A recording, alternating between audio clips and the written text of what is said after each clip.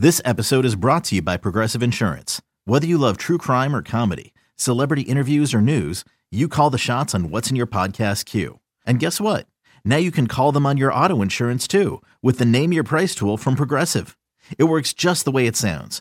You tell Progressive how much you want to pay for car insurance, and they'll show you coverage options that fit your budget. Get your quote today at Progressive.com to join the over 28 million drivers who trust Progressive. Progressive Casualty Insurance Company and Affiliates. Price and coverage match limited by state law. Cheeseheads. Get on your feet. It's Curd and Long. Hosted by Sparky Fifer and Ryan Horvath. First, we'll start with Jordan Love. Okay, so obviously he misses the throw to Musgrave. Understood. The throw to Watson, initially it was, he put too much air under the ball. LaFleur said he disagreed with that commentary and said he should have looked off the safety about a second longer. He thought the pass itself was fine. He should have just looked off the safety a little bit more, and he would have been fine with that pass. So LaFleur, I think, pretty excited by what he saw from Jordan Love in the game. I think there were a lot of nerves, like Jordan Love was going to go out there and look like he was incompetent. It was going to be just awful out there, but that's not what happened.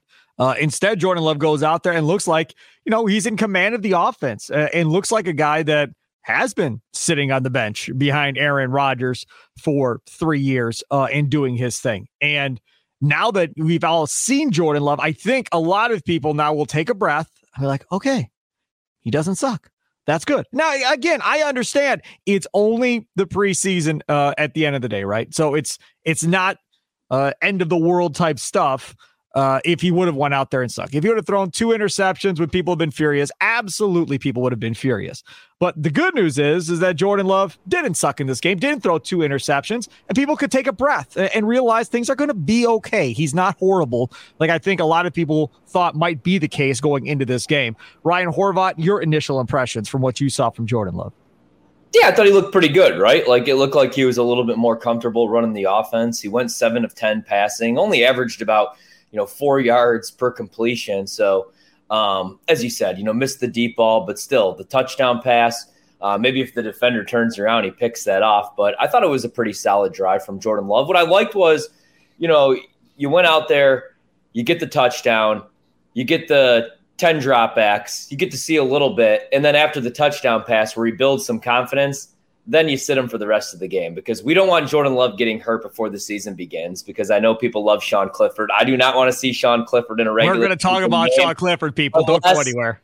Unless he's taken a knee at the end of a 36-19 regular season victory for Jordan Love in relief. But, I thought there was some good. I want to see a little bit more. But overall, a solid drive. I got excited after the touchdown pass. I was like, all right, I'm buying the Packers stock right now. But I need to see a little bit more, but pretty solid from Jordan Love. This is the thing that everybody, I think, kind of has to understand. Now, you're going to get the Patriots coming up this week. You have 2 days of practice with the Patriots, and you're going to get the Patriots in preseason. Now, we'll get into whether or not he's going to play that preseason game and so forth going forward.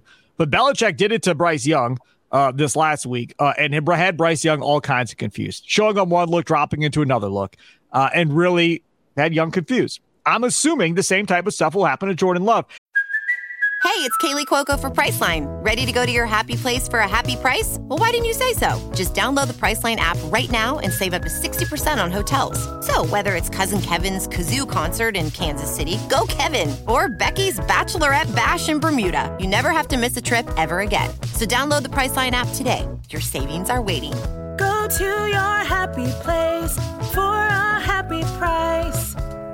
Go to your happy price, Priceline. And I listened to Sirius NFL radio with Charlie Weiss a lot. And you can have your opinions of Charlie Weiss one way or the other. Ryan, every time I bring up Charlie Weiss's name, I think cringes because of the Notre Dame days. But this is the thing. He talks about the fact that a lot of times in the NFL, the players won't know this. But the 2 coaches will have a handshake agreement of what one coach wants the other coach to do. It may be, hey, look, this kid's struggling against the blitz. I want you to bring some heat. I know it's preseason, but please blitz. Or he's struggling against this. Can you show me some of this? And let me see if he can figure it out. There's a lot of those agreements. The players have no idea the 2 coaches have these agreements of what they want the other team to run defensively one way or the other to kind of try and trick up the quarterback a little bit and help. But there's a lot of these agreements that occur for these joint practices and stuff when they're out there. If I were the Packers, I'd tell Belichick, do what you want.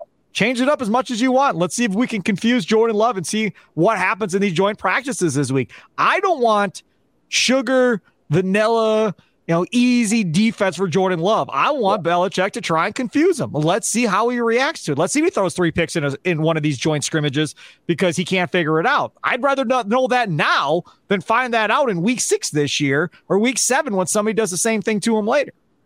Yeah, for sure. Like, that's what I want to see is, can Jordan Love read an NFL defense, a complicated NFL defense, an NFL defense where, like with Bill Belichick, I mean, we see what he does to rookie quarterbacks.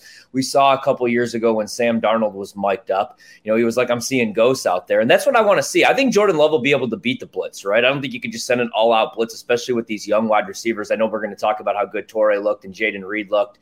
And, you still have Watson and Dobbs catches the touchdown pass. I don't know if you're going to want to just blitz the hell out of them, but I want to see Jordan Love against a cover 2 shell, right? I want to see him, can he read the defense? And even if he can't, like, is he going to be Brett Favre, Patrick Mahomes, where he's going to make some mistakes, but he's going to go out there, take some gambles, or is he going to get nervous? So, yeah, I completely agree. That's what I want to see, is a little bit more in Jordan Love going against a real NFL defense. Because let's be honest, like, I was excited from what I saw, but like when we talk about Sean Clifford, like at the end, that was the second and thirds for the Cincinnati Bengals. Right. I don't feel great about the ones in the secondary this year for the Bengals. So I want to see it against a different defense too.